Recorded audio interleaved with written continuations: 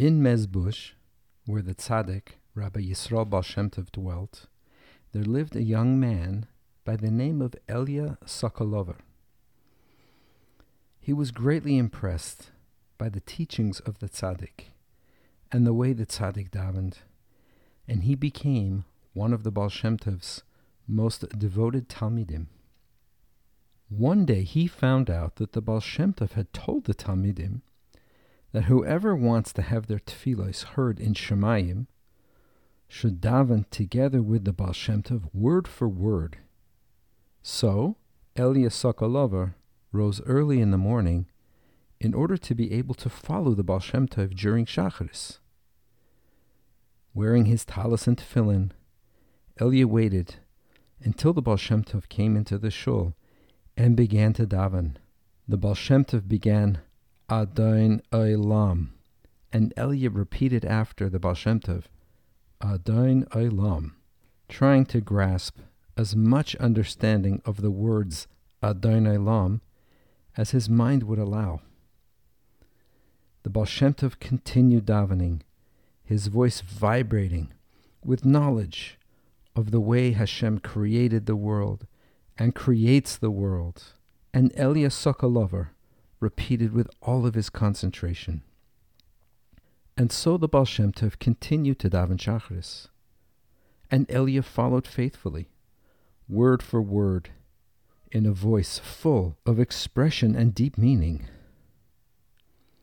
The next day, Elia did the same thing, and the next day, and the next, until Elia began to feel that he was beginning to understand the importance of tefillah. One morning during Shacharis, Elia heard the Baal Shem Tov say, Loi bigevuras hasus yechpots. Hashem does not like the strength of the horse. And then the Baal Shem Tov repeated again, Loi bigevuras hasus yechpots, over and over.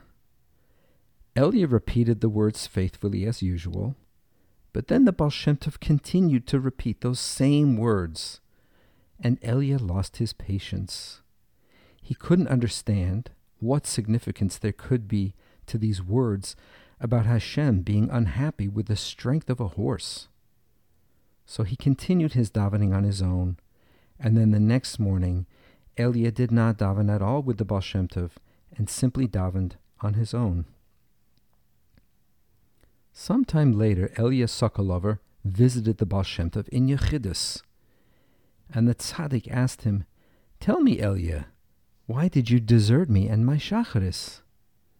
So Elia answered the Baal Shem Tov that he couldn't make sense of the repetition of the pasuk about how Hashem was displeased with the strength of the horse.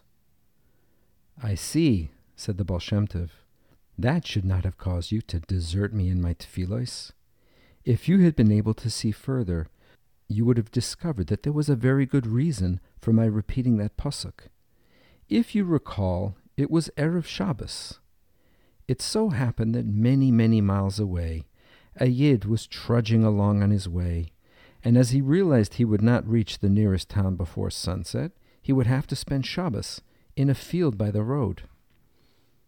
Just then, I knew that a notorious robber had gotten on his horse, intent on finding a victim, and he was headed straight for that Jew. The Jew's life and property were in danger, so I repeated that pasuk, Loi bigevuras hasus yechpots. Hashem is displeased with the strength of a horse. I repeated that pasuk so long until the robber became confused and unable to find his way about. So finally he returned, leaving the Jew in peace.